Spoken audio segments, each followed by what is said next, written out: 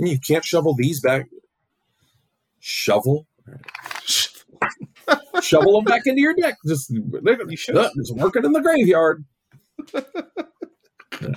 I'm working from the graveyard. This is. Yeah, seriously. Get at work. Oh, gosh. Yeah.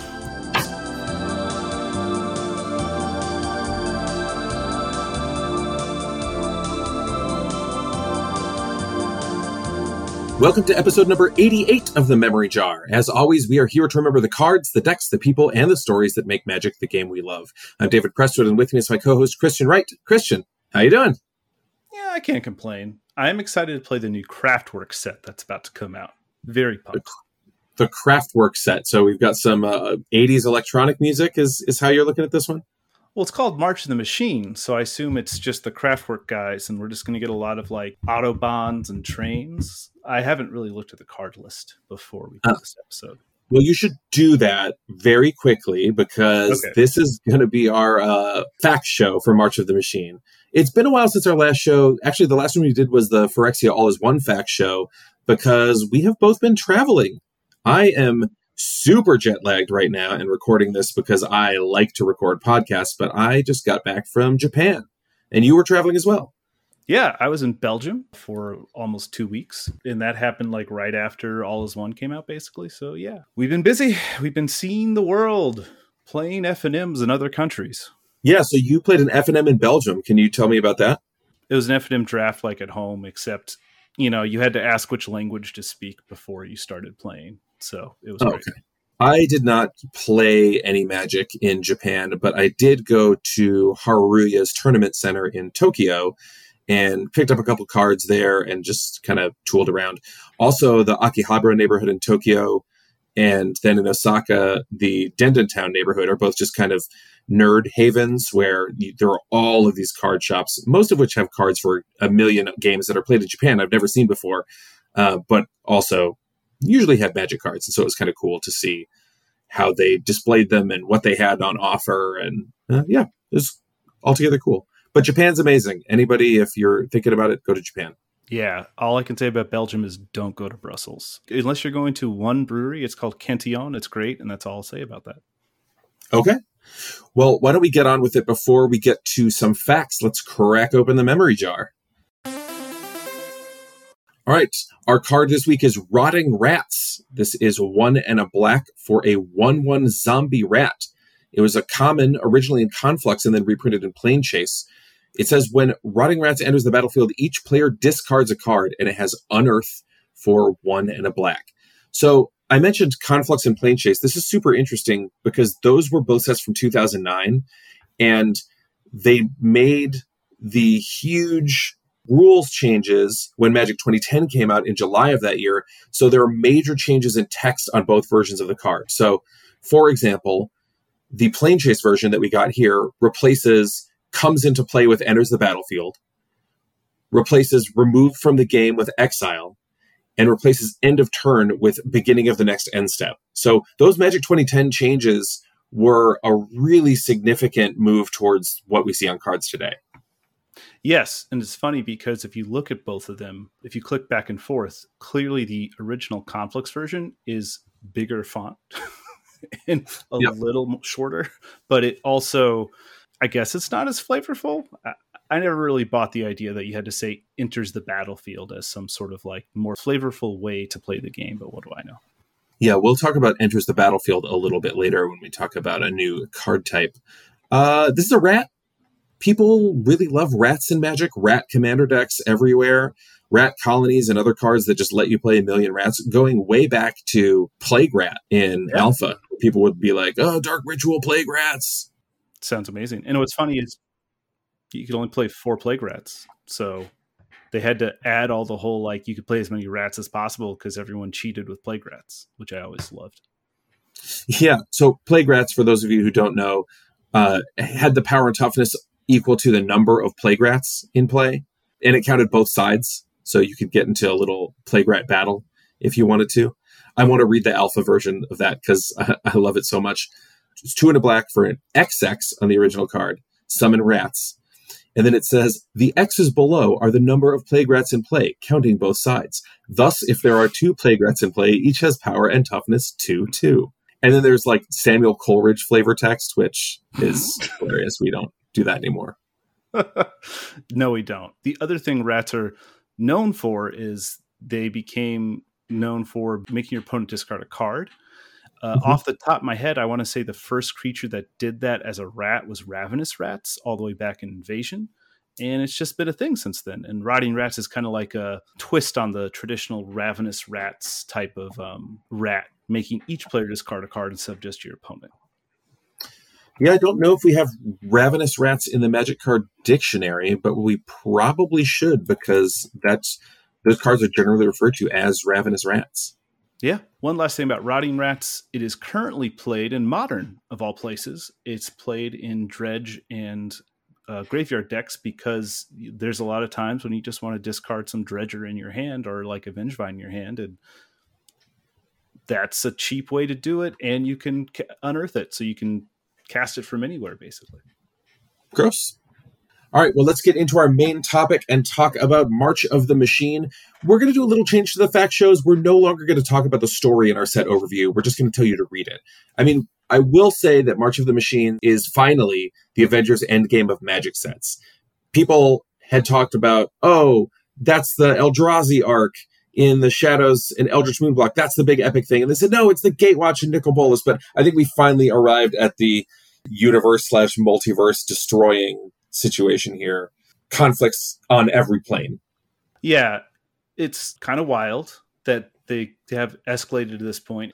It's also funny because it is an excuse for a nostalgia set. So when you're invading every single plane in Magic, you go back to some fan favorites and some obscure ones, and it's great. There's a lot of call outs, like invasions flipping over to like classic cards like Sarah Angel, for example, and there's also different call outs with like creatures that are highlighted in each plane, like, you know, a random satyr you see, for example, is the Theros call out, or something from New Capenna. It's nice. It's a nice little way to like please everyone, and it sort of works. And it works for me. They put Grandmother Singear on a card, man, so yeah. I'm pretty here for it. Why don't we talk about the new card types? Let's talk about battles quickly. So these are not enchantments, not artifacts. They're just battles. That's the new card type. All of the ones in this set have the subtype Siege, which opens the door for future battles that could do something else, although apparently there aren't necessarily plans to do those at this time. So quickly how it works is you cast the front side of the battle, choose an opponent to defend the battle, and you kind of, I don't know, I will end up putting it on their playmat or whatever with end defense counters, where that's the number on the bottom right-hand side. And then your opponent needs to defend it, because if it loses all of its defense counters, which you can remove by dealing combat damage to it, or using spells and abilities that can target battles, deal damage to it, or remove counters from it, including things that just deal damage to any target, those apply, then the battle is exiled, and you can cast the back half without paying its mana cost. Usually it enters as a creature. There's equipment, there's just spells. There's a mechanic, if I remember correctly, in the Pokemon card game, where when you kill a Pokemon, you get like a prize for it. It's sort of like that, except you know what the prize is already. Yeah, interesting. Why do we think, by the way, you cast the backside instead of just exiling them and returning them like other double-faced cards? That means when you defeat a battle, the backside can be countered. It also means it can be copied, which is something that I will probably try to do at various points. What do we think is the genesis of casting them? I think it's because they're on your opponent's battlefield. So if you didn't cast them and they just transformed, they stay under your opponent's control. Yeah, I guess, well, they'd be under your control, but yeah, that could be confusing if they're on your opponent's battlefield. I hadn't considered that. That makes a lot of sense. Yeah, I think that was just the shortcut, because you have to show you're defending it, right? But it's kind of there. I don't think there's a clean rules way to say when it has no defense counters, put it back on your side of the battlefield. Like it's just easier just to say you get to exile and cast it for free. Huh. That makes sense. Yeah. So we mentioned the Siege subtype, and one thing I noticed right away when looking at these cards is that the cards say, when, say, Invasion of Kamigawa. When Invasion of Kamigawa enters the battlefield, tap target artifact or creature an opponent controls and put a stun counter on it. Okay, cool. But in the reminder text for the siege, it says, as the siege enters, choose an opponent to protect it. You and others can attack it. When it's defeated, exile it, then cast it transformed. It says enters rather than enters the battlefield. Do we think this is a trial balloon for replacing enters the battlefield as very wordy text with just enters? Absolutely. It makes sense because that's how people shorthand it now. Like, they say when Shriekmaw enters, it will tear or something, right? Like that's just easier to say, and it's a lot less clunky than enters the battlefield, right? Like, yeah, I mean, I say when it ETBs, which is just totally unnecessary jargon. It could just be enters. I think we all understand that. Yeah. And it also works with clone effects because it's not the fact that it's entering the battlefield that makes a difference. It's the conditional you're placing before it, right? When it enters the battlefield. When it enters means it's going to happen before it actually enters the battlefield. It makes sense in my head. We'll just go with it. Yeah, I mean, I guess as it enters is different than when it enters, but yeah, you'd still be able to do both of those things. Yes. I think the other thing that's really interesting here is it will be fascinating to see when you should be attacking your battles versus when you should be attacking your opponent. I think there are going to be a lot of times, and we're recording this right before the pre-release, so we'll see if this is borne out, where people are trying to attack their battles when they should just be attacking for lethal. Like they might even just miss lethal because they're so focused on the battles. And I think multiplayer seems like a better opportunity for battles. You play one on turn 4 or whatever, then you have something to attack that is not an opponent. You don't have to spread it around. You can say, I'm going to attack this battle over and over. Yep. You can defend it or you cannot defend it. And so it kind of removes some of the politics from the early game attacks as well, which has the potential to be fairly neat. What do you think about that? I agree. I think that in limited, what you're going to be doing most of the time is like there'd be situations where your opponent would have 2 blockers and you have 3 attackers, but you'd have, I'm just making up numbers, you'd have like a 2-4, a 3-4, or a 3-3, and then like a 1-1. And you might not want to attack with a 1-1 because your opponent could block it, just take 3, and you're down a card for no reason. But now you can send that 1-1 at a battle and chip away at it and get some value out of it. It's like attacking a planeswalker. All my creatures are going to attack the battle. Yeah, you just fogged your opponent, but like you're going to get some value out of it. I don't know. I feel like you ought to be casting these just for the front half. And if you somehow can get the back half, that's just like gravy. No, I agree with you. I think the rate on a lot of the front halves is a little high. And so those will probably end up seeing less play as people realize they might be harder to flip. But we'll have to see. We'll see how it turns out. And again, a lot of these are just great spells on their own. So like it's just totally fine just to cast the front halves and life goes on. You don't need to jump through the hoops. Like it's cool, but you don't need to jump through the hoops. Just do the most efficient thing and move on. So speaking of moving on, let's talk about another, it's not a mechanic, but it sort of is. These are incubator tokens. There's a lot of cards that say like incubate in, where in is a number, or incubate X. And that means you're going to create a token that has n number of +1/+1 counters on it. And the front half is just an artifact. And you could pay 2 mana to transform it to an artifact creature that's a 0/0. So basically you hope there's some +1/+1 counters on it so that it's actually a creature when you flip.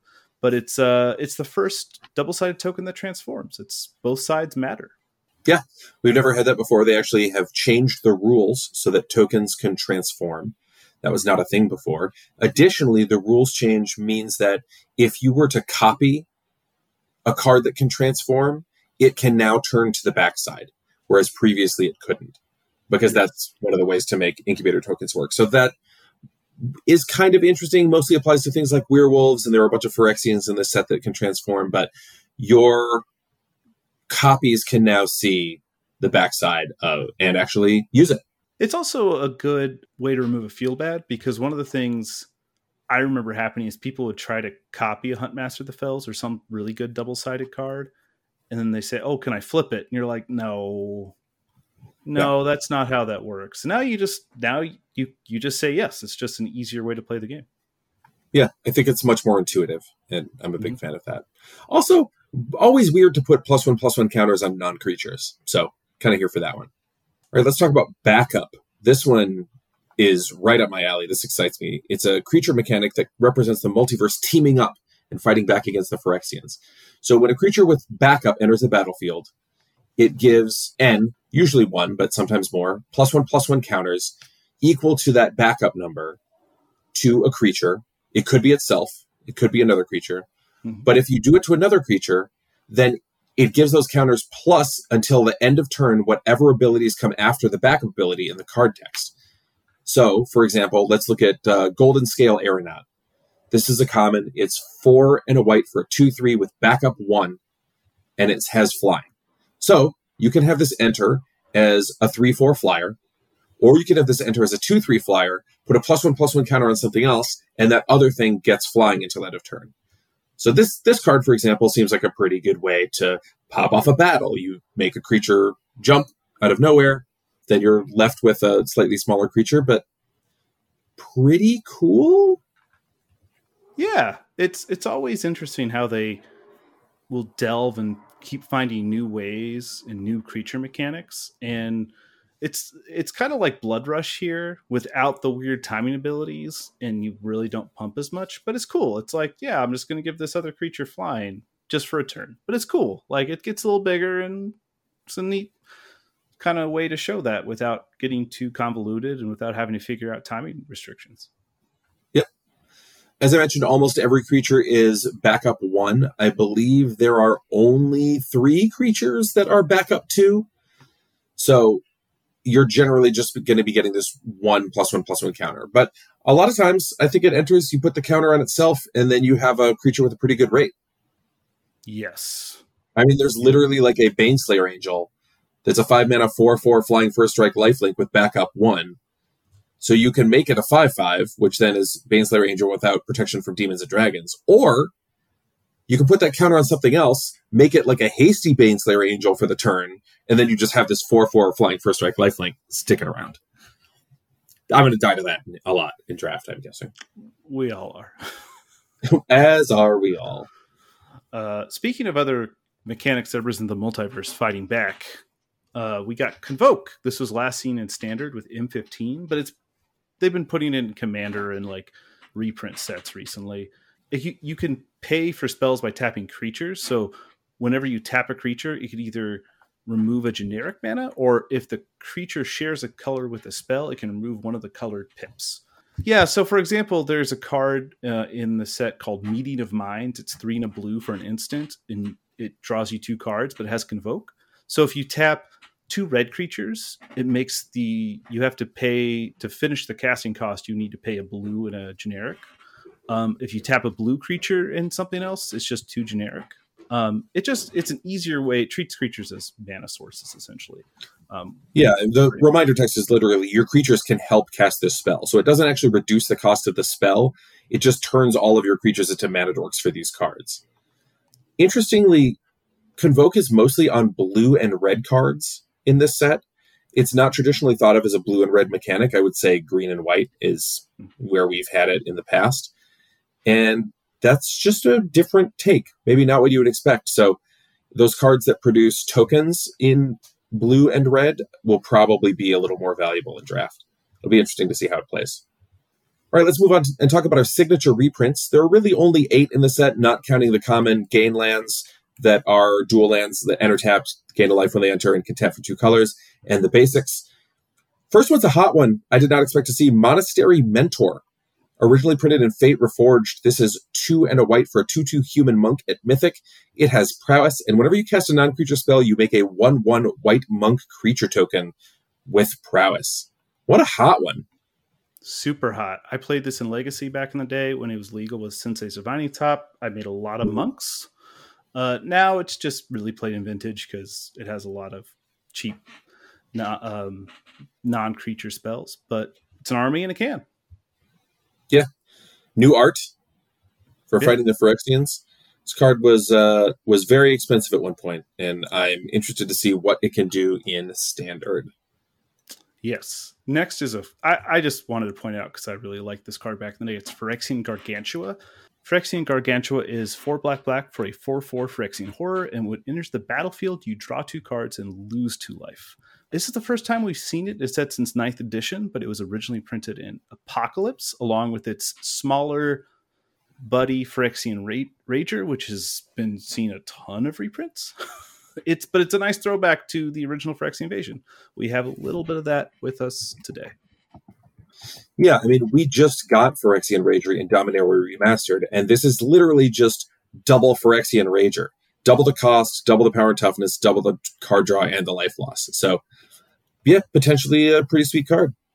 Yeah.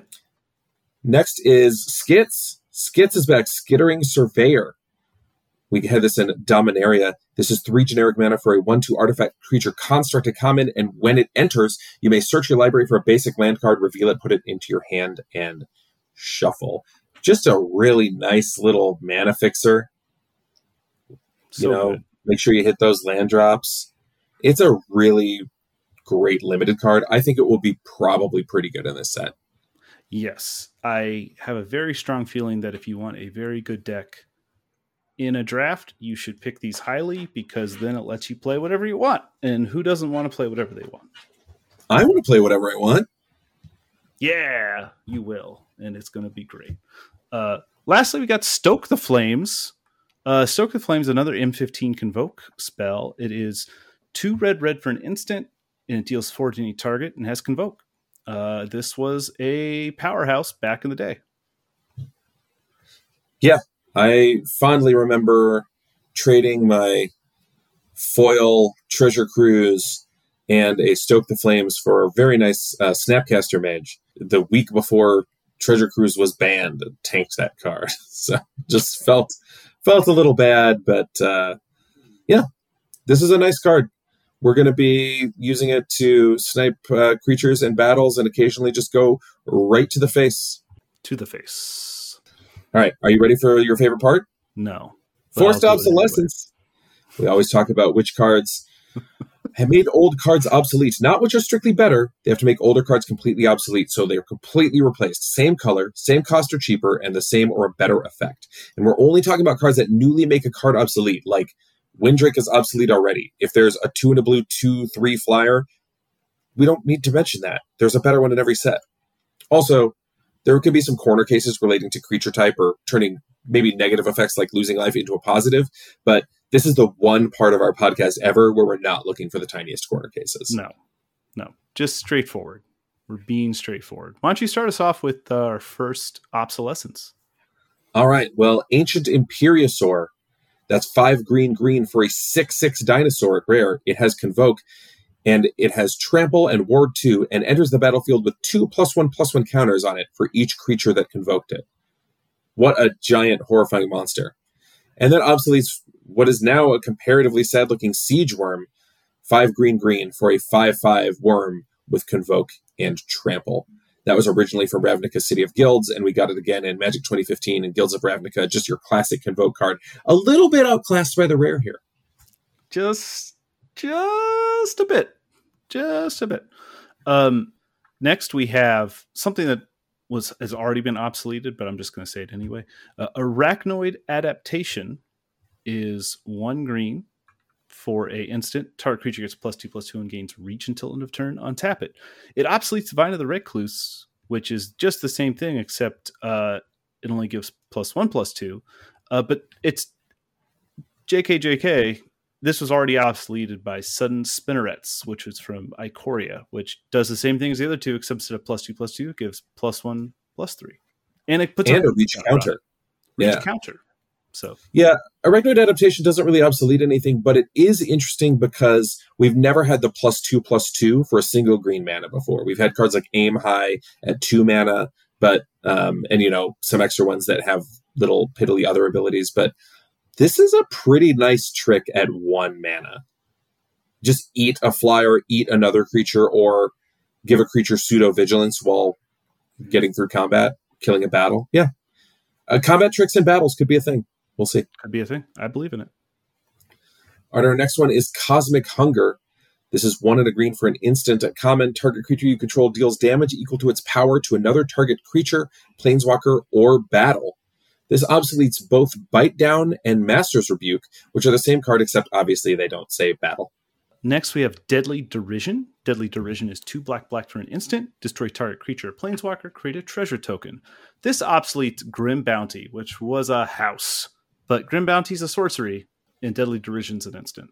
Yeah, Grim Bounty was nasty in Adventures in the Forgotten Realms, in part because black was so good generally, but making this an instant at common is pretty nice. Pretty nice.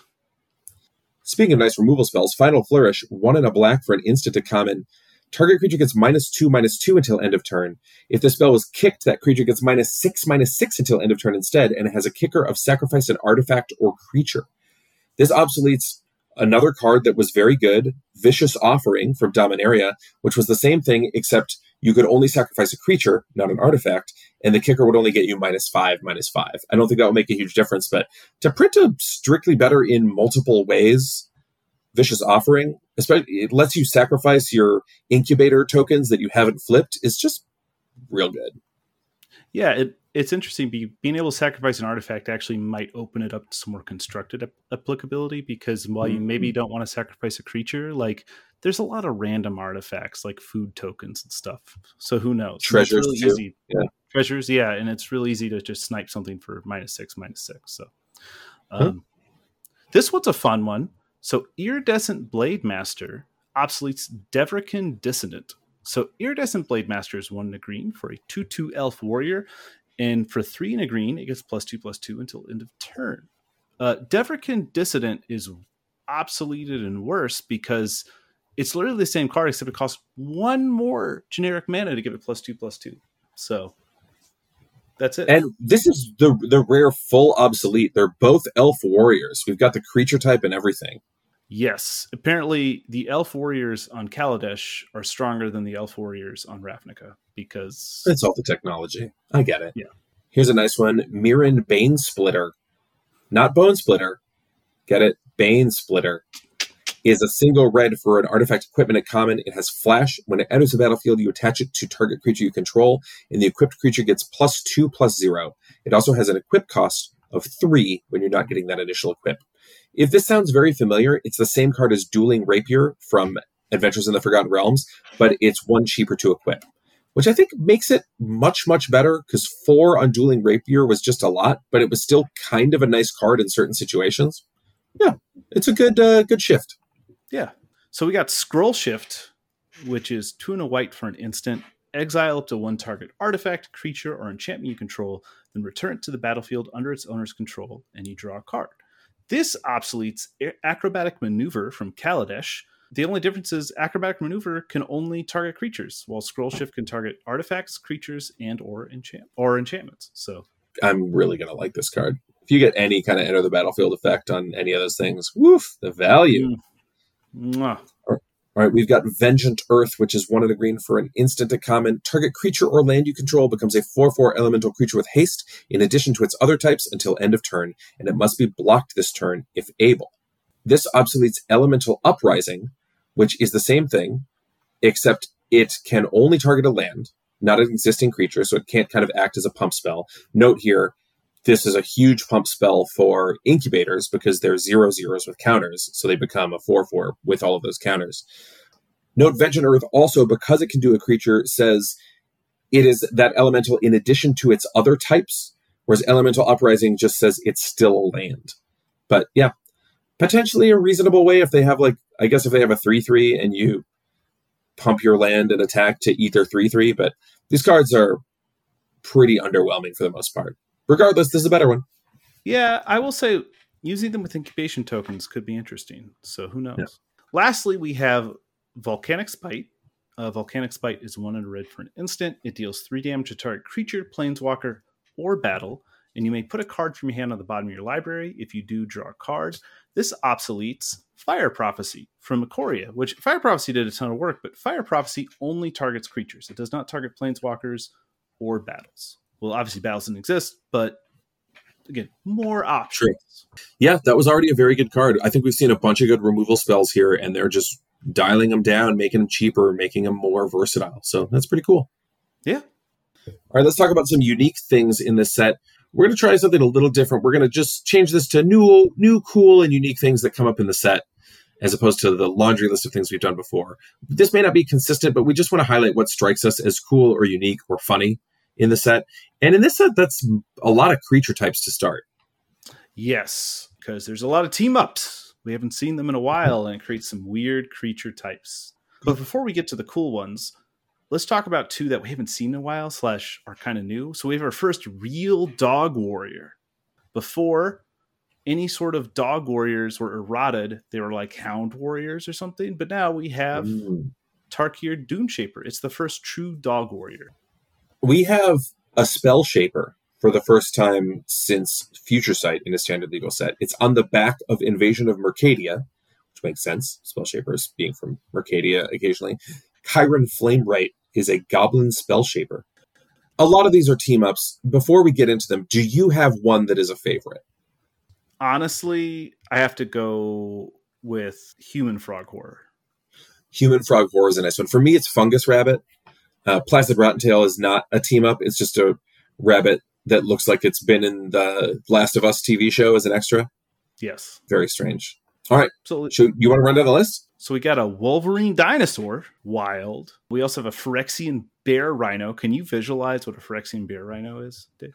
The art doesn't do justice to this monstrosity. We have the aforementioned Fungus Rabbit. We have a Cyclops Homunculus. Which team-up is that? Beautiful. It's obviously Borborygmus and Fibblethip, and they have two eyes between them. That's all the eyes you need, baby. We have a human god, which there are two human two gods. Of them. Yeah. Crazy. Vampire Angel. This is not our first Vampire Angel, for what it's worth. The first one was printed in Jumpstart, but this is the first standard legal one. We got Human Angel, Dinosaur Vampire. Not a dinosaur that's a vampire. That's the team-up one, but I wish they could make a dinosaur vampire. That'd be pretty neat. Ogre Demon Dragon, Zombie Elemental, the first since Skullbriar, which is a fave of yours. Angel Knight, first in the standard legal set, which is pretty neat. We've only had one other before that. Ape Dinosaur Turtle, that's not a kid's book. That is a creature. Elder Giant Dog. This isn't a team-up. This is the first Phyrexian Elemental. I thought that was interesting because you can apparently make Elementals Phyrexians, which... Okay, we'll just go with it. R.I.P. Omnath, I believe. Oh, so many tears. We got a Fairy Dwarf, which is another team up. Human Frog Horror, my favorite team up. Thalia and the Gitrog Monster. I'm just going to say it. Frog Spirit Elemental. What team up is that? Frog Spirit Elemental? Oh, I mean, that's our boy Yargle and Multani for sure. Yeah. We got a Human Dryad, which is the Dina and Zimone team up. I just think that, or Zimone and Dina, I guess, that sounds better off the tongue. And lastly, an Orc Dragon. Yeah, that one's Zergo and Ojutai. I know that for sure. That's kind of cool. We also have a bunch of other firsts in the set that aren't creature types. The aforementioned Yargle and Multani is our first 18/6 creature. It's also the highest power natively on a card so far. Yes. Yargle and Multani can't survive an Emrakul attack, but it can kill an Emrakul. We have our 9th 12/12. And funny enough, it's Galta and Mavrin. It's funny because the original Galta was also 12/12. So basically, Mavrin's there for moral support and making vampires at some point. Galta's doing all the work. I mean, you see in the art that Mavrin is just very tiny compared to Galta, and it probably just slowing Galta down because he built a big house on his back. So I'm going to say this version of Galta is like an 11/11 and Mavrin's a 1/1. So it comes together as a 12/12. Sure. We have more 12/12s than 11/11s, but there is an 11/11 in the set. The backside of Etali Primal Conqueror is Etali Primal Sickness. We haven't had one of those since good old Titanoth Rex in Ikoria. We got some huge monsters in this set. We do, but why aren't there more 11/11s? What's wrong with the number 11? I don't It's know. a lucky number. I'm surprised. We have our second card ever to grant protection from colorless. It took a very long time to get that. It's usually represented with protection from artifacts, but that doesn't stop Eldrazi. So we have protection from colorless. It's also the first in standard legal set. Can you name the first ever card that gave protection from colorless? The first ever card that gave protection from colorless? Was it... Okay, let me ask you this. Was it only protection from colorless? No. It was some other stuff too. Give me a color. White.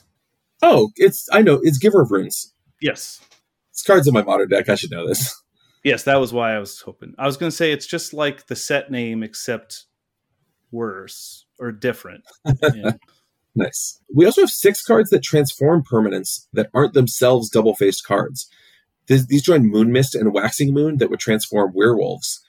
But yeah, they just let you transform other things. There are a lot of cards in this set that care about transforming, which is interesting. Also, to be a pendant. I don't know. Pedant is what you're looking for. Pedant. Yes. This doesn't count. There's some cards that flip cards over. Those were in Onslaught. We don't talk about those. Those doesn't technically transform them. That's right. Yeah. We have our first spell that can't be copied. Hate it. That's C double, a rare that also makes copies. You just can't copy it. Boo. Now, I'm guessing it's so you can't copy it on the stack. I don't care. No, because it would be off the stack if it resolved. Yeah, you can't target it. I mean, I guess you could just cast it and then cast a second one and have the second one copy the first one, and then you just make infinite copies of it. I don't care. You want to do it anyway? Let us have that, Wizards. What the hell? All right. We have our very first card that has a restriction on what you can shuffle back into your deck based on mana value. That's Oracle of Tragedy, an uncommon that is actually, I'll read this one. It's a really cool. It's 1 and a blue for a 1/3 human wizard. When it enters the battlefield or dies, you get to choose one. You can either loot, you draw a card and discard a card, or you can shuffle up to 4 cards with mana value 3 or greater from your graveyard into your library. Kind of a weird effect on that, like a weird Gaea's Blessing. I kind of like the restriction on it because it stops some like combo shenanigans, and I'd love to see if that's going to be more of a thing going forward. Yeah, it basically just means you can't shuffle other ones of these back into your deck. Yeah, you can't loop it. For loop-de-loops. Boo! Okay, we have our first equipment that only gains instructability until end of turn, which is Bladed Battle Fan. Normally, equipment if it gives a creature indestructible, it's forever and ever. But this is just basically like a spell, like one of those black combat tricks. There are 3 cards that give Surveil on death triggers. The first since City Watch Sphinx, which was from Guilds of Ravnica. And I kind of like that. It's like, what do you want to put in the graveyard with me? It's great. We have our first standard legal land cyclers since Alara block. Awesome. Yeah, nice little common cycle of land cyclers. There are 2 cards in this set close to my heart because they would, if you put a +1/+1 counter on an artifact or creature, you put an extra one on. That's Ozolith, the Shattered Spire, and Kami of Whispered Hopes. So +1/+1 counter thing may really be going off here. It may be. And Kami of Whispered Hopes is interesting because it's permanent, not just artifact or creature. So shenanigans. We have our 21st standard legal card with a casting of Wooburg. That's exactly Wooburg. Print Urza Academy Headmaster into standard, cowards. They should. All right. Here's a weird one. Archangel Elspeth gives a creature flying permanently. It doesn't put a flying counter on it. Nope. Presumably because the same ability that does that also puts 2 +1/+1 counters on a creature, and that might be confusing. But this is literally what flying counters are for. So instead, we're just riding the Dilu horse. Yeah. Which, for those of you who don't know that reference, there was a card riding the Dilu horse from Portal 3 Kingdoms that was like 2 and a green for a sorcery, and it gave a creature +2/+2 and horsemanship, but not until end of turn. Just did. It would just get +2/+2 and horsemanship forever, like it was an enchantment, but it wasn't. It just tattooed the creature with this ability. Yeah. Yeah. Really weird that it does that, especially because there's another card in the set with flying counters. It's like, why are we doing this? This is kind of crazy. This is the first set without mythic or rare lands since New Phyrexia. We're talking 12 years of sets that have had at least one rare mythic land. Broken the streak. That is pretty wild. I guess it's very flavorful that we're doing it when we're back on New Phyrexia and every other plane. Why do lands when you could just do battles for each plane? Yeah. And finally, the sword cycle is complete with Sword of Once and Future. This is the mythic cycle of 3 mana equipment that give +2/+2 and protection from 2 colors. And then when you deal combat damage to a player with the equipped creature, you get some ability. So, Christian, I'm going to ask you to give us the official sword power rankings now that we have all 10. 1 through 10. Or should we go 10 through 1? Let's do 10 through 1 because I think that'd be really worst interesting. to best. Yeah, so let's start with the worst. The worst is Sinew and Steel. Sinew and Steel is the black and red one. It is bad. It's the worst one by a long shot. Agree. Yes, awful. 9th is Truth and Justice. Truth and Justice is the white and blue one. When it deals combat damage to a player, you put a +1/+1 counter on a creature you control, then proliferate. Yeah. Agree, number 9. Yep. Number 8 is the new one, Once and Future, because it just doesn't look that good. I don't know. Agreed. Number 8 on my list as well. 7, Hearth and Home. Hearth and Home is the green and white one. When it deals combat damage to player, you can flicker a creature and you ramp to search your library for basic land. It's fine. I don't know. That is also my number 7. Do we have the perfect list here? We might. My number 6 is Forge and Frontier. For the record, we're at the point where everything above is super playable and I think is just good in general. I think this and my number 5 are so close that it could go either way. Well, my number 6 is Sword of War and Peace. That is the red and white one. Yeah, so that was my number 5. Okay, my number 5 was Forge and Frontier. So we switched those. Let's get back to it and see if we can line up in the top 4, which I think are probably pretty clear. Number 4 is Light and Shadow. That's the white and black one. Do you agree with that? Yep. Yep. Number 3 is Body and Mind. That's the blue and green one. Yep, love that one. Great and limited. Number 2, Fire and Ice, the red and blue one. I agree. Yeah, and then lastly, we have the best one, which is Feast and Famine, green and black, Ruin Standard. And Feast and Famine, Commander really puts that one over the top, because when you do a combat damage to a player, they discard, but you also untap all your lands. So kind of busted in that format. And then, of course, there's the S tier Sword of Dungeons and Dragons, which was originally from the Hasbro Comic-Con set or HasCon set. But what's wrong? Why are you... That's a no from me, dog. That's a no from you? That's below getting hit by a car. Wow. Yeah. Yeah, it was a HasCon promo, and then they printed it in Unstable. And it gives +2/+2 protection from rogues and from clerics. So high value. And then whenever a creature deals combat damage to a player, you make a 4/4 gold dragon creature token with flying. And then you roll a d20. And if you get a nat 20, you get to do it again. And then you get to roll again. So you just get to keep rolling. They actually made a gold dragon token for this card. Pretty sweet. I don't like rolling die in my Magic game. That's why it's the worst one. Wow. Yeah. AFR hater over here. Okay, that's fine. Yes. A couple tokens to talk about, too. I just want to mention the baby Kraken.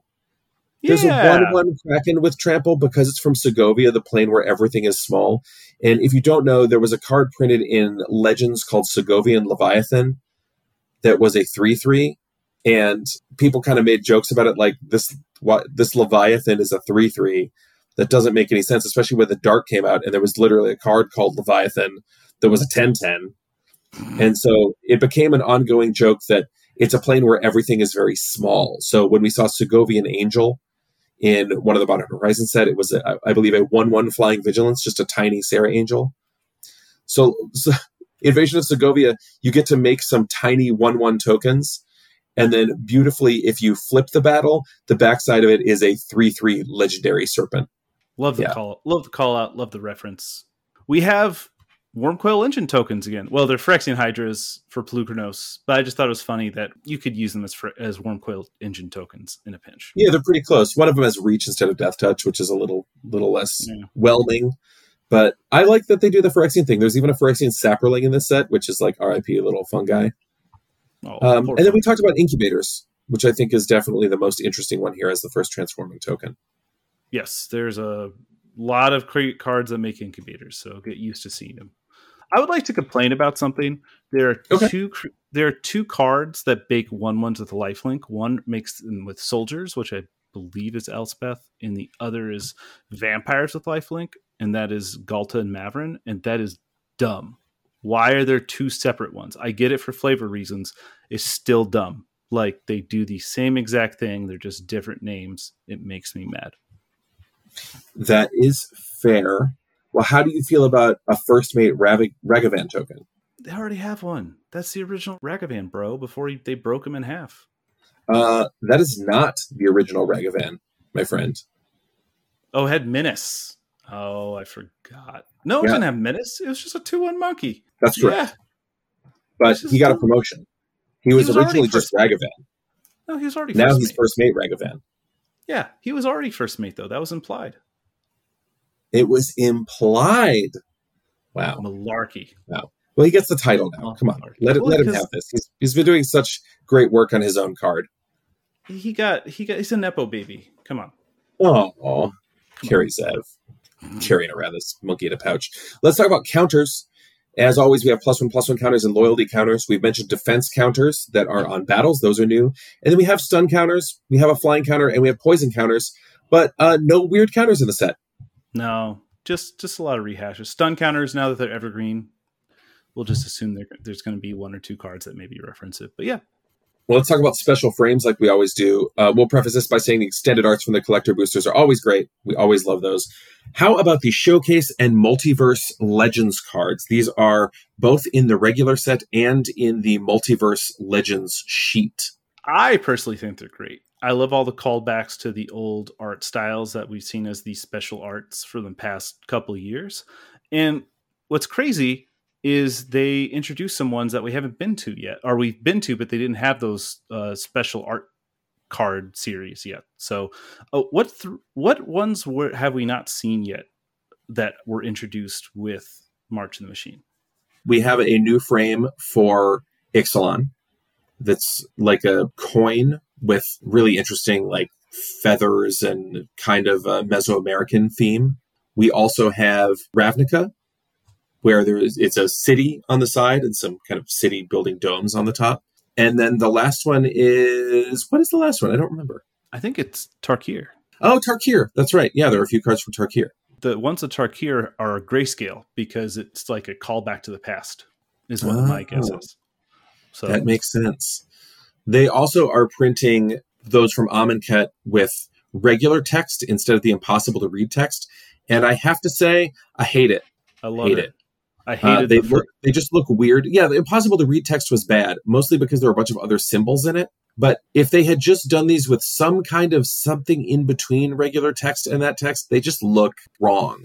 No, they look right now, and I am down. They look horrible, and I hate them. Well, so there. There are also, as always, some borderless planeswalkers. There are 3 borderless planeswalkers. And those are great. I mean, I definitely like those. And there are also a couple alternate art borderless cards for the new Praetors. And I believe those are only the serialized versions have the particular art. So if you get one that is out of 500, you'll see that. But yeah, not a lot in this set. And I agree, they are super cool to see a bunch of these come back. I like it when they're mixed together because we've talked about previously how some of these don't really land well. But when you see them with the other arts they've done, it's nice. It actually makes them more special. Yeah, I'm surprised I like the Kaladesh invention frames when they're just on these random creatures. All right, let's talk about our secret reach card. Recent sets have featured creatures that for some reason nobody notices have reach and attack their flyers right into. We may be guilty of this, we may not. Recent examples are Marius Outrider from Dominaria United and Rock Hunter from the Brothers War. Christian, what is your secret reach card for this set? What are you going to chump attack into repeatedly? So this one is literally a secret reach card. It is Zilortha, Apex of Ikoria, the back half of Invasion of Ikoria, which is a battle. It's a combo of a new card type, right? Like we haven't played battles a lot, so people will kind of tunnel vision forget there's a back half. It's also the reach to the back. You're going to forget. And it's a dumb 8/8 creature and dumb. Just stupid. Yeah, it definitely looks like it should have trample. Also, this is the first paper printing of a Zilortha, a card that was represented by the Buy a Box promo in Ikoria as a Godzilla, and it said, this is actually like Zilortha X name. But now we have a Zilortha card in paper. Mine is War Historian. This is a common that's 2 and a green for a 3/3 human monk. It has reach, and it has indestructible as long as it attacked a battle this turn. Having this have reach is weird because this card's whole thing is just attacking battles, and it's a Centaur Courser. Those don't usually have reach. It's common, so you're going to see it a lot, but you're just not going to realize, I can't attack my 2/2 into that. Yeah, it's going to be weird. Let's talk about my least favorite segment, my truly least favorite segment in the entire podcast, Best Tongue Twister, inspired by our favorite Magic Tongue Twister, thanks to David Lyford Tilley, introducing us to this. It is Click Slither, Quicksilver. Nope, got that wrong. I don't care. I hate it. So what's our choice this time? Click Slither, Quicksilver. I can do it about that fast, and that's it. Nope. Well, we thought about a lot. You actually went through and did the list this time because I was so horribly jet lagged, I was unable to do it. So thank you. I know how much you hate that. You did a ton of these show notes, so kudos to you. But what is your selection for Best Tongue Twister? Elspeth's Smite. Yeah, Elspeth's Elspeth's Smite is hard to say 5 times fast. I completely agree. And people are going to say Elspeth's Might. 100%. Yes. Or they're just going to say Elspeth's shifts like I did. For the record, too, we have some new planes or planes that we haven't been to in like literally forever. So you're going to have some weird pronunciations in the set. Do what you want with them because Wizards will never tell us. So that works out. It's just fighting so hard for that pronunciation guide. Looking forward to MagicCon Minneapolis coming up at the beginning of May, in which I'm going to ask every Wizards employee I can find to get us a pronunciation guide. I've talked with Blake Rasmussen. I've talked with Mark Rosewater. I've talked to Gavin Verhey. There's going to be more people. I'm going to get them all. We're going to do it. I'm going to collect them all. So new segment. We wanted to add something. The best flavor text. Christian, what italicized text is your favorite in the set? So this one was spoiled really early, and we're going to introduce Memory Jar Theater for our lovely audience.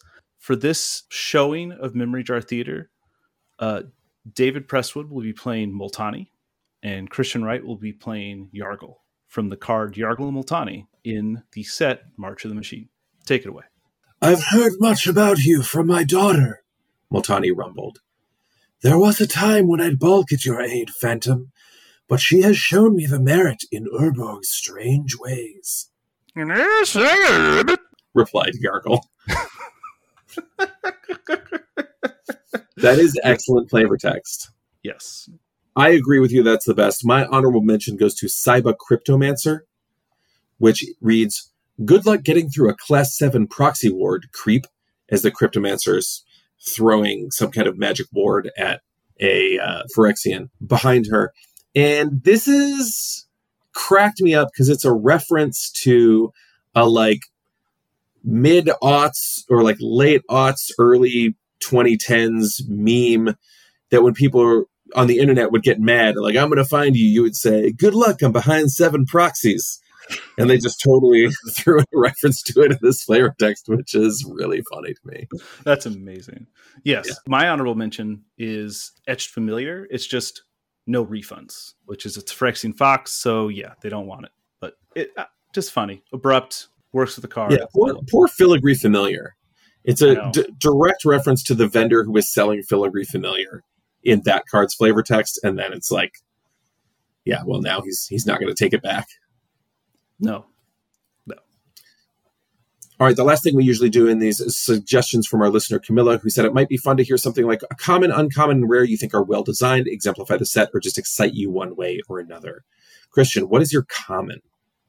My common is Stealing Your Thunder. It's Fertilid's Favor. It's 3 and a green for an instant. Target player searches their library for a basic land card, puts it onto the battlefield tapped, then shuffles. Put 2+1/+1 counters onto one target artifact or creature. It's Fertilid. It's Fertilid as a spell, and I love it. Yeah, definitely one of my favorite cards for a long time was Fertilid. I will let you have that one because I am going with one of these common land cyclers. I just think they're very cool. This is Alabaster Host Intercessor. It's 5 and a white for a 3/4 Phyrexian Samurai. Well, why would you want that? Because when it enters the battlefield, you exile target creature an opponent controls until it leaves the battlefield. So it's a 6-mana 3/4 Fiend Hunter or Banisher Priest or whatever. But it also has Plains Cycling for 2 generic mana, which means you discard it and you search your library for a Plains card, put it in your hand, and then shuffle. So if you can't cast it or if you're stuck on lands, you don't really want to do it. But yeah, you just pay 2 mana and discard this, and then you go get a land, a Plains. This rules. This is such a great utility card. I will play some of these in every deck if I can get them. I mean, we're just going to tip our hand on a draft strategy here. All the land cyclers cost 2 generic mana, so it might not be in your colors, but if you're playing a splash, play the Swamp Cycler. Go for it. Or the Mountain Cycler. You're not going to regret it. Yeah. If you have, say you have a 2-card splash, like if I had let's say I had 2 of the white one, I'm splashing in a blue-green deck. Well, okay, well, I'm going to put 1 Plains in my deck. Either I draw one of these and I go get the Plains, or I already have the Plains and then I just play this card. It's perfect. Yeah. It's a hot one. It's a hot one. That's probably a bad strategy, but that's the strategy I will be undertaking. Absolutely. It's the best strategy, in my opinion. What is your uncommon choice? That's going to be Kenra Spellspear. It's 1 and a red for a 2/2 Jackal Warrior with Trample. It has Prowess. So 2/2 Trample Prowess is already like a little annoying. But you can pay 3 and a Phyrexian blue to transform it only as a sorcery. So that means you can pay 3 generic mana and a blue mana, or 3 generic mana and 2 life to make it Gitaxian Spellstalker. This is a 3/3 Phyrexian Jackal with Trample, Ward 2, Prowess. That's right. You had me at Prowess. I do like that they put a reminder text. Each instance of Prowess triggers separately. Yes, we know that's why it's on the card twice. So, yeah, a 3/3 Trample with Ward 2 that's kind of annoying to remove. And then if you cast an instant or sorcery, it becomes a 5/5. And that's just if you do it to 1. You could very easily be like, turn 2, play the card. Turn 3, pay the mana and 2 life. Now you're attacking with a 3/3 Trample. And then next turn, just start whipping out instants and sorceries. Yeah, it's insane. Yeah. It's so good. This is also the first Prowess creature with Trample, which is appropriate. So you can't even really that cool. Yeah, you can't really chump block it well. So it's just a fantastic card. Like this, the front half you can play on your own. Like if it was just the front half, I'd be pumped for it. No pun intended. But the fact that you also can have this stupid back half, very, very, very good. Very good. I'm going to choose Render Inert. Render Inert is 2 and a black for a sorcery, and it just says remove up to 5 counters from target permanent and draw a card. I like this because I feel like this is going to be the best way to steal battles, or to not steal, shortcut battles. So instead of having to attack it, you just cast Render Inert. You get a free battle. It's a 2-card combo, at least it cantrips, but it also works with +1/+1 counters and loyalty counters, I guess. I don't know. It works with a lot of stuff, and I'm excited to use it. Yeah, this kills Planeswalkers. It does all kinds of stuff. This, it's a very reasonable card. And it replaces itself, so seems good. Yeah. What about a rare? I stole your thunder again. We were talking about this. You were like, oh, this is a Dave card. And I said, yes, it is. It is your card. I apologize. It's Rona, Herald of Invasion. So the front half is 1 and a blue for a 1/3 human wizard. It's legendary. Whenever you cast a legendary spell, you untap it. You could tap to draw a card, then discard a card. So it's a Merfolk Looter. Love Merfolk Looters. And you can pay 5 and a Phyrexian black. So either 5 and a black or 5 and 2 life to transform it. Only when you can activate a sorcery. And the back half is a Phyrexian Obliterator. So more text, I apologize. It becomes Rona, Tolarian Obliterator. It's a 5/5 legendary Phyrexian wizard. Trample, whenever a source deals damage to Rona, that source's controller exiles a card from their hand at random. If it's a land card, you may put it onto the battlefield under your control. Otherwise, you may cast it without paying its mana cost. This card looks fun as hell. I am so excited to play it. Yeah, this is very much a kind of fiddly nonsense card that I'm very into. And then the backside letting you cast your opponent's spells. This is the prime Rona, as she says in the flavor text. At last, I am complete. I was very happy to be the Obliterator. Yes, well, and this also works with your spells too, as a way to play your spells. It does. That's true. Yeah, you could deal damage to this. It's what was the effect from Ixalan called? Cared about you dealing damage to your own creatures? Oh, Enrage. Enrage. Yeah, you get to enrage her into Obliterator mode. Well, if you're going to pick a me card, I'm going to pick another me card, but an even bigger, stupider one. This is Atali Primal Conqueror. It is 5 red for a 7/7 legendary Elder Dinosaur with Trample. It says, when it enters the battlefield, each player exiles cards from the top of their library until they exile a non-land card. You may cast any number of spells from among the non-land cards exiled this way without paying their mana cost. So, 1 for my opponent, 1 for me. And then there's a casual 9 and a Phyrexian green, so 10 mana or 9 and 2 life, to transform it as a sorcery. And the backside is our old friend Blightsteel Colossus. It is Atali Primal Sickness, an 11/11 legendary Phyrexian Elder Dinosaur with Trample, Indestructible, and when it deals combat damage to a player, they get that many poison counters. So, yeah, just a casual, maybe get you with the one shot. It's very good. Well, how do you feel about the set overall? It looks really interesting. I want to play with it before I make any sort of judgment, but I like all the callbacks. I think it's a little busy because there's just a lot going on. So if I was a new player and this is my first pre-release, I would be in over my head. I have no idea what I was doing, even worse than before. But you're not sure how you would handle draft boosters with a rare slot, a battle slot, a transform slot, and a multiverse legend slot? That'd be past me. I would too many cards, and they're all references. And like, if I open Elish Norn Grand Cenobite and Elish Norn. Can I play both of them? Why are there two Elish Norns? You know. Well, and there's, that 5-color rare you mentioned. There's a bunch of cards that have multiple colored pips, 2 red, red, green, green. You've got Berbergus and Fibblethip, which we talked about, is a 3-colored card. And there's just a ton of gold cards that are very big and expensive. And it's going to be really interesting to see how those fit in. Can you just take them and play them, or is it going to be too aggressive? How many of these tap duels can you get and play? Hopefully a lot. Hopefully this is a weird, slow, multicolored explosion. Yeah. It looks like that. So, but I don't know. They keep printing good 1 and 2 drops that you actually have to get on board against. So we'll see how it turns out. I will say I feel bad for if you're an absolutely new player, because this is basically Time Spiral Light. Yeah. And so there's just, you're going to have people like, oh man, you open this cool, like, Itali. Itali's the best. I love Itali. And then they're going to be like, I don't know what that means.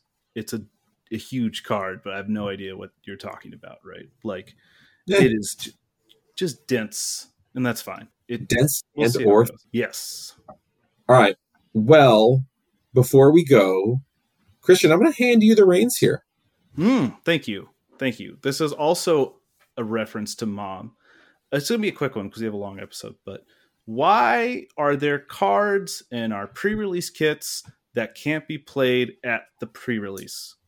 And they're one of 3 different ones, so it's not consistent. They're Commander exclusives. Yes. They're all pairs. There's Gorogoro and Satoru, Catilda and Lear, and Slimefoot and Squee. They also have showcase versions. Yes. I don't know. It's a weird thing to do. Are they trying to get more people to go to pre-releases? Because is anybody going to go to a pre-release for just one of these cards? That wouldn't make a lot of sense. Well, the worst part is you can't say, oh, when you start your pre-release, right? If you're a judge, you can't say, oh, just don't play with this cards that have a different set symbol on them, because there's also the Multiverse Legends cards, and those have a different set symbol on them. But those you can play at the pre-release. Right. I think that somebody at some point is going to be like, interesting, you're playing Slimefoot and Squee in your deck. I think we might need to call a judge and work this one out. And I mean, the fix is really easy because it's just replacing a basic land. But like, to give our listeners more context, it used to be for a long time with pre-releases, you would get a pre-release card and everyone got the same card. Eventually, with the start of Return to Ravnica, you picked well, and everyone got the same card, and you could not play it in your deck. Let's be clear. You cannot play in your deck. Yes, and starting with Return to Ravnica, when you picked which guild you're going to play, you got to play with the pre-release card you picked, but everyone in your guild got the same one, right? And that was kind of the trend there for a little bit, where you could get whatever cut, like Theros did the same thing. And then they just switched to the system now where a random rare or mythic just gets a stamp, and that becomes your pre-release foil that you can play with, but it just has a special stamp signifying you're at the pre-release. Or if it's me, yours is just unplayable. Well, I mean, I didn't go into whether it was playable or not, because I've opened quite a few unplayable promos in my life. Yeah, all of mine. I still have a Hedron alignment in the little plastic sleeve from a pre-release kit. So I think I sold. Oh, you mean I don't have 4 of these in different zones to win the game? No, I just have 1. Okay, good to know. The Ixalan one I got was awful. I just remember that. But yeah, anyway, so it's just kind of disappointing because these 3 cards are all actually really good. They all work with cards in the set, but you can't play them. So I just don't get why they want to make this confusing. Yeah.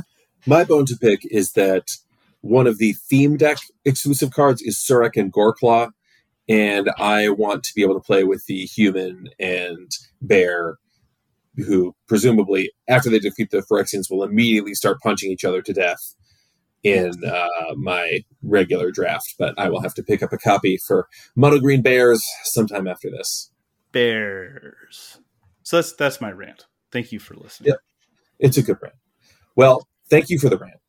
And thanks to everyone else for joining us today. You can find us on Twitter at our handle at MemoryJarMTG. We would love your feedback, and please tell us what cards you want to remember. Again, special thanks to Chris Yates for the logo. We greatly appreciate it. You maybe can find Chris on Twitter at CMY Company. That's company with a K. I still need to ask him if he's on different social media networks. That will happen before our next episode. And enjoy the pre-release. Enjoy the march of the singular machine, not the multiple machines. And don't touch the black oil. Hope you all have a fantastic time, and we will see you soon.